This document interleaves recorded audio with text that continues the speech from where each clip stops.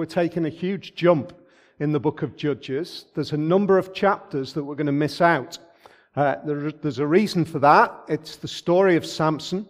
Samson, one of the judges, becomes one of the most focused on judges, really, and consumes a number of chapters. But what we want to do is make sure that we get through the book of Judges well, so that we can start our journey towards Easter. And so we've got this week and then 2 more weeks to conclude Judges. We've already done Samson, so if you go online, you can find the Samson talks under the I think the title was Between Two Pillars, the story of Samson. So if you search for that, you'll be able to download the talks for Samson if you want to fill in the gap in the story of Judges. 1989. I think probably some of you weren't born, actually, in 1989. 1989, the dulcet tones of Ian Brown rang out in the middle of Manchester with a Stone Roses song, which has become one of their iconic songs, I Want to Be Adored. Some of you are nodding your heads. Some of you are wondering, who are the Stone Roses? I find it a fascinating song. One, because you can write a song with actually hardly any lyrics in, which I think is a really smart move. It's very kind of conservative when it comes to lyrics. Conservative in the sense of them not being many, not particularly conservative in their content. Listen to what he says. I don't need to sell my soul. He's already in me. I want to be adored. That's about it. It's about the content of the song. I want to suggest to you that in those lines, in that attitude, in that way of thinking, we capture the very heart, the essence of idolatry. You say, well, hang on a sec. Isn't idolatry when we bow down and worship something outside of us? And he's talking about me being at the center and I want to be adored. This chapter is all about idolatry. And I want to take a journey to understand how we see that attitude of me at the center, me wanting to be adored, is at the heart of idolatry. 5 years later, Mark Zuckerberg, I would suggest, gave Ian Brown and all of us who want to be adored the perfect opportunity. It's called a like. I want to be adored. I want me to be at the center. I want people to look at me. At the heart of the idolatrous mindset is quite simply this. It's taking God off the rightful throne of our hearts and placing us on that throne. Now, the interesting, the fascinating, the amazing thing is that when we worship something outside of that, outside of the God of the Bible, when we make idols for ourselves, we actually remain on the throne even though it looks as though we've put something else on the throne. That's the journey that the human heart takes. We look as if we're worshipping something outside of us, but really we're worshipping the idea of us on the throne. That's why in 21st century West Yorkshire, where we haven't got that many totem poles, shrines, Ashtoreth poles, images and idols, that is why we can all be susceptible to the attitude and the heart of idolatry. That's why we can be idolatrous people, even though we don't really look like idolatrous people. Because we take God off the rightful throne of our hearts and place us on the throne. What does idolatry, therefore, look like? It looks like this. it looks like us controlling the storyline. Let's have a look at how this man called Micah controls the storyline. The first thing I want to say is this. We've been on this journey through Judges. It has been an incredible book. Last week there was a pretty hideous story. Next week there is an even worse story. It's terrible, it's awful, it's horrific. Next week's story, and it's in the Bible. What we see in chapter 17 and chapter 18 is the story of this man, Micah. Look at how it opens up. Verse 1 of Judges chapter 17. Now a man named Micah from the hill country of Ephraim said to his mother, "The 1,100 shekels of silver that were taken from you, and about which I heard you utter a curse, I have that silver with me, I took it." Then his mother said, "The Lord bless you, my son." Then he returned the 1,100 shekels of silver to his mother, and she said, "I solemnly consecrate my silver to the Lord, and my son to make an image overlaid with silver. I will give it back to you." That opening is filled with messed up relationships. I stole the silver, Mum. 1,100 shekels of silver, if you're interested, is a fascinating amount. 1,100 shekels of silver is actually what Delilah receives for giving the news about Samson in the previous few sections. And now we find 1,100 shekels of silver reappearing, and Micah has nicked them off his mum.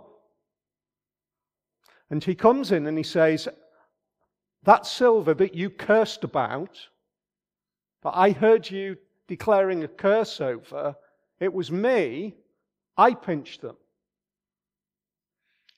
Now, the appropriate response at that point is something along the lines of, "I don't really think that was a very good thing for you to do." But look at the way the mother responds. "The Lord bless you, my son." There is something problematic in this relationship. It looks to me as though already Micah is kind of structuring and shaping a controlling relationship. I can steal the silver, but when I come back and tell you that I've stolen it, you still say, "Bless, the Lord bless you, my son." You don't confront me. You don't challenge me. You don't question me. You say that the Lord bless you for bringing back what you already stole. 1,100 shekels of silver is an incredible amount of money. But look at what she does. This is God's people. This is God's people. And what she says is, "I solemnly consecrate my silver to the Lord for my son to make an image overlaid with silver." I consecrate to the Lord the silver to make an idol. The mindset, the thinking is totally confused. It's messed up. It's wrong thinking. And this is God's people who are behaving in this particular way. Do you remember right at the very beginning of the journey of Judges? God spoke to his people and he recognized the failure of his people to confront the issues of the gods of the Canaanites. And he says this to them, "I will not drive them out before you, the gods of the Canaanites and the Canaanites. I will not drive them out before you. They will become traps for you, and their gods will become snares to you." That's what God says. Because you haven't been clear and focused, because you've been kind of laissez-faire, relaxed, chill about this whole issue of being faithful to me. I will not drive the gods out, and they will become a snare to you. And here we are towards the back end of the book of Judges, where a mother is declaring that a chunk of silver can be dedicated to the Lord to make an idol. What does that say to us? It is a stark warning. If you read this chapter, the narrator doesn't do two things, which is fascinating. He doesn't say that the mother or Micah were wrong. And he doesn't say that God thinks that it is wrong. Does that mean that it's right? No. What he's actually doing is he's laying out before us a situation where we should actually be weeping, because it is a dire mess. It's a shocking state of affairs. And the people, it seems, have allowed all of this other stuff going on in the world around them, all of their other ideas of God, all of their other ideas that are surrounding them of what worship might look like, all of the idols, all of the exciting stuff around them. It has become so commonplace. It has become normalized to them. It has become the normal way of thinking, and they are no longer confronting it. I'm not saying that they're jumping out and beating everybody up who says the wrong thing. What I'm saying is that even more difficult is this. It's become so normal that it's surrounding and absorbed into their thinking. The start of the journey of idolatry, the start of the dethroning of God in our hearts, is when we are no longer thinking about the stuff around us. When we are no longer looking at the various issues that confront us, the various perspectives, and we are no longer looking at them with a critical perspective where we're saying, how does the message of God relate to that?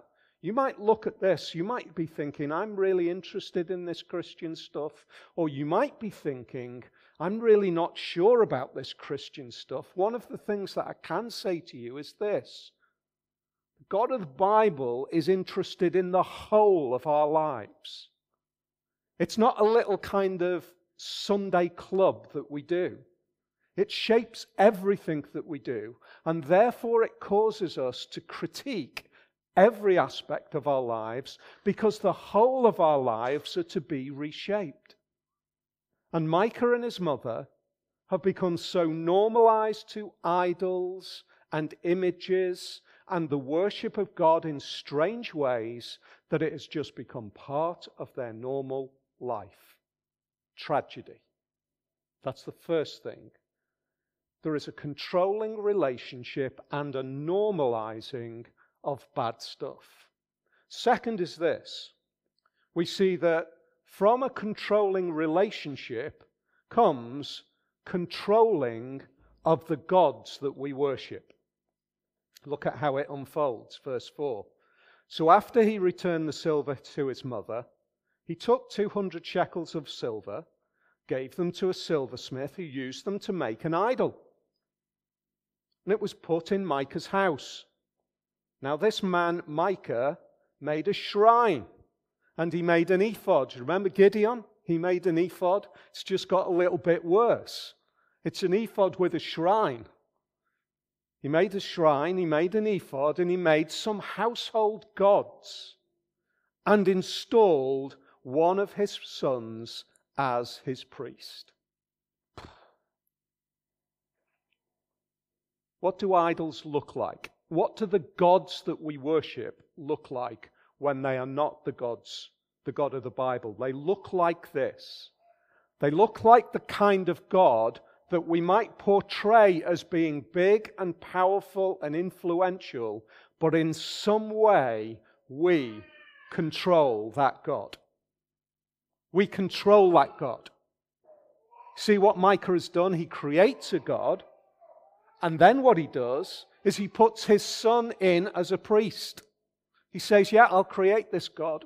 I'll create this God something to worship. And then once that God is something to worship, I'll then create a way for me to control the outcomes. What do we want gods to do for us? We want our gods to say all of the things that we want to hear. That's what a great God is. A God who agrees with us. A God who tells us all the time all the best things for us. A God who tells us what the lottery numbers are for next week. A God who does the stuff that makes us feel comfortable. That's what we do with our gods. That's what we do with the things that we find central to our lives. That's where Micah is. He creates something to worship that is actually a reflection of himself. So we say we put God off the throne. That's part of the journey of idolatry. What Micah is actually doing is he's making the gods look a bit like him. I don't know what this silver idol looked like in physical form. But what I do know is that Micah made sure that he could control the outcome of that God. Because he wanted it to look, in its responses, in its ideas, in its thinking, just like him. Why? Because it was Micah on the throne of his heart. Not Yahweh. Not the God who brought them out of Egypt. Not the God who they were called to worship. The snare is complete. It's ready. It's laid out, it feels like. That's what God calls it, a snare. The old, I think it was probably Brer Rabbit, or I don't know whether even Peter Rabbit might have had the danger of the farmer's snare. It's like this great big circle of rope or string that's all set, ready for Peter Rabbit to trip up on, and for the piece of bent tree just to flick away and capture him. That's a snare. That's how God describes it. Micah has now set the snare. Look at the next bit. A young Levite from Bethlehem in Judah, who had been living within the clan of Judah, left the town in search of some other place to stay. On his way, he came to Micah's house in the hill country of Ephraim. Micah asked him, "Where are you from?" "I'm a Levite from Bethlehem in Judah," he said, "and I'm looking for a place to stay." Then Micah said to him, "Live with me. Be my father and priest, and I'll give you 10 shekels of silver each year, your clothes and your food." So the Levite agreed to live with him, and the young man became like one of his sons to him. Then Micah installed the Levite, and the young man became his priest and lived in his house. And Micah said, "Now I know that the Lord will be good to me, since this Levite has become my priest." Boom. The snare has just triggered. What does Micah do? He creates this environment where the gods that he worships are the gods that look like him, the gods that make him feel satisfied, the gods that make him feel adored, the gods that make him feel at the center, the gods that please him. Then, having created those controlling gods, the next thing he does, through an upstart Levite, for those of you who haven't heard about the Levites were the particular tribe of God's people who were set aside to be the priests for God. They were set aside to point the people to God. That was their job. But this Levite, it seems, young guy, it feels like he's a kind of aspirational, looking for an opportunity, sees Micah, he's in startup mode, and he says, "Wow, this is a great deal 10 shekels of silver, all my food, and I get to be the head guy. I get to be the main priest. Boom, this is fantastic. What a cushy number. Micah, this older guy, says to him, you'll be my father. Wow, power, influence, prestige. Micah's saying, I'll create God so that I'm adored. And the Levite's saying, I want to do a job so that I'm adored. Everybody wants to be adored, and nobody wants to adore Yahweh. That's the problem. And here we have this young priest who says, yeah, this is a great job. I'll become your priest. And then at that moment, Micah believes that he controls God. Now I know, because I have done this, because I've put this guy who's connected to God, because he's a Levite priest, and I've brought the two together, I know that I've got both on my side. I've got the control of both of them.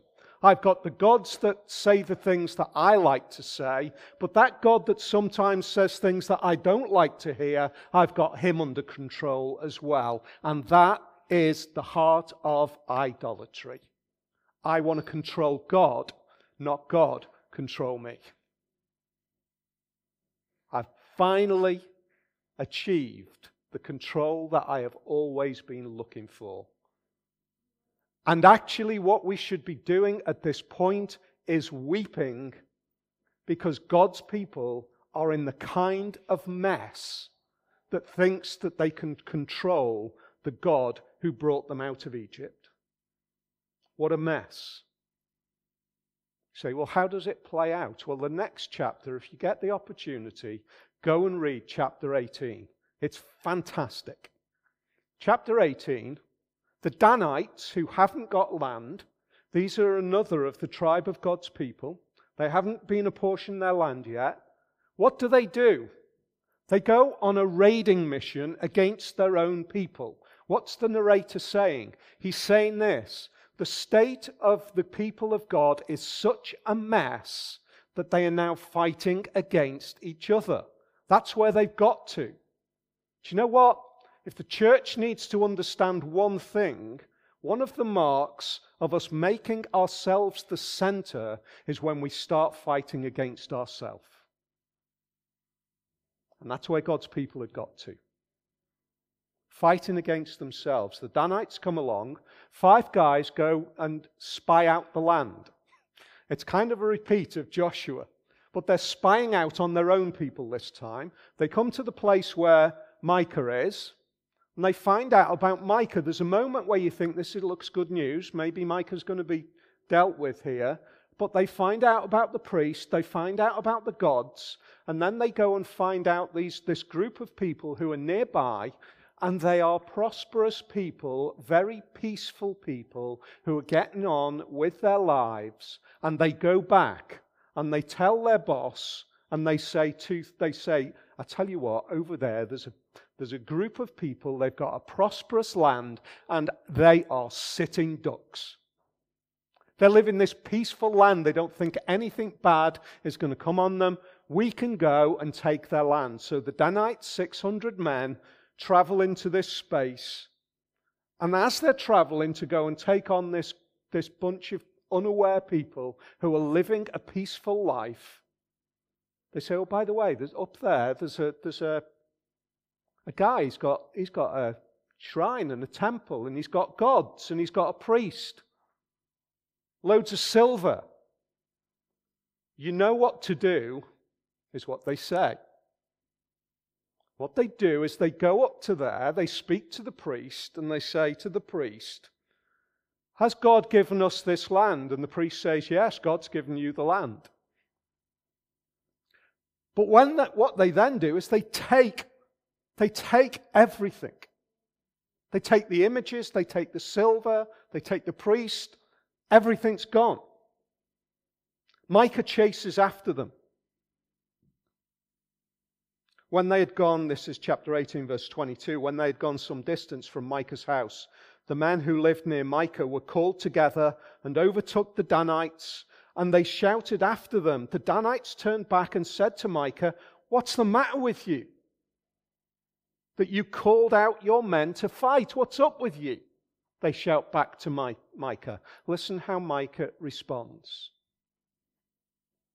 He replied, "You took the gods I made, my priest, and went away. What else do I have? How can you ask what's the matter with you? I have lost everything." If there is one thing we need to understand about the things that we place our trust in this world, it's this: they will let us down. The gods that Micah trusted were bits of silver, but they were filled with all sorts of self-centered ideals. He was secure because of those things. He felt safe. Nothing can rock me. I've got these gods in control. I've got control of Yahweh through the priest that I've anointed. I am safe. I am okay. And then his world came crashing down, and he was actually saying, "What else do I have? My world has fallen apart." We do not generally create gods of silver and idols of silver. The things that we worship are just the same, though. They are the things of our own self-identity. They are the things that puts us on the center. They are the things that say, "I am secure because I have created this. I have put this together." And what we find is that when they are ripped away, if they are the ultimate things to us, we find that we are left with nothing. We are left with nothing. Our world falls apart. We have no hope. Our security, whether it's our job, whether it's our health, whether it's our family, whatever it might be, the things that we make ultimate things look like us because I want to be like that. And then when they're taken away, we feel, if they are ultimate things, we feel like we have nothing left.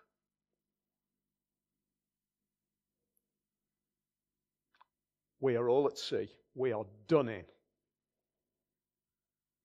That is when our idols fail. That is when we realize true idolatry is rooted in something which can never give us security.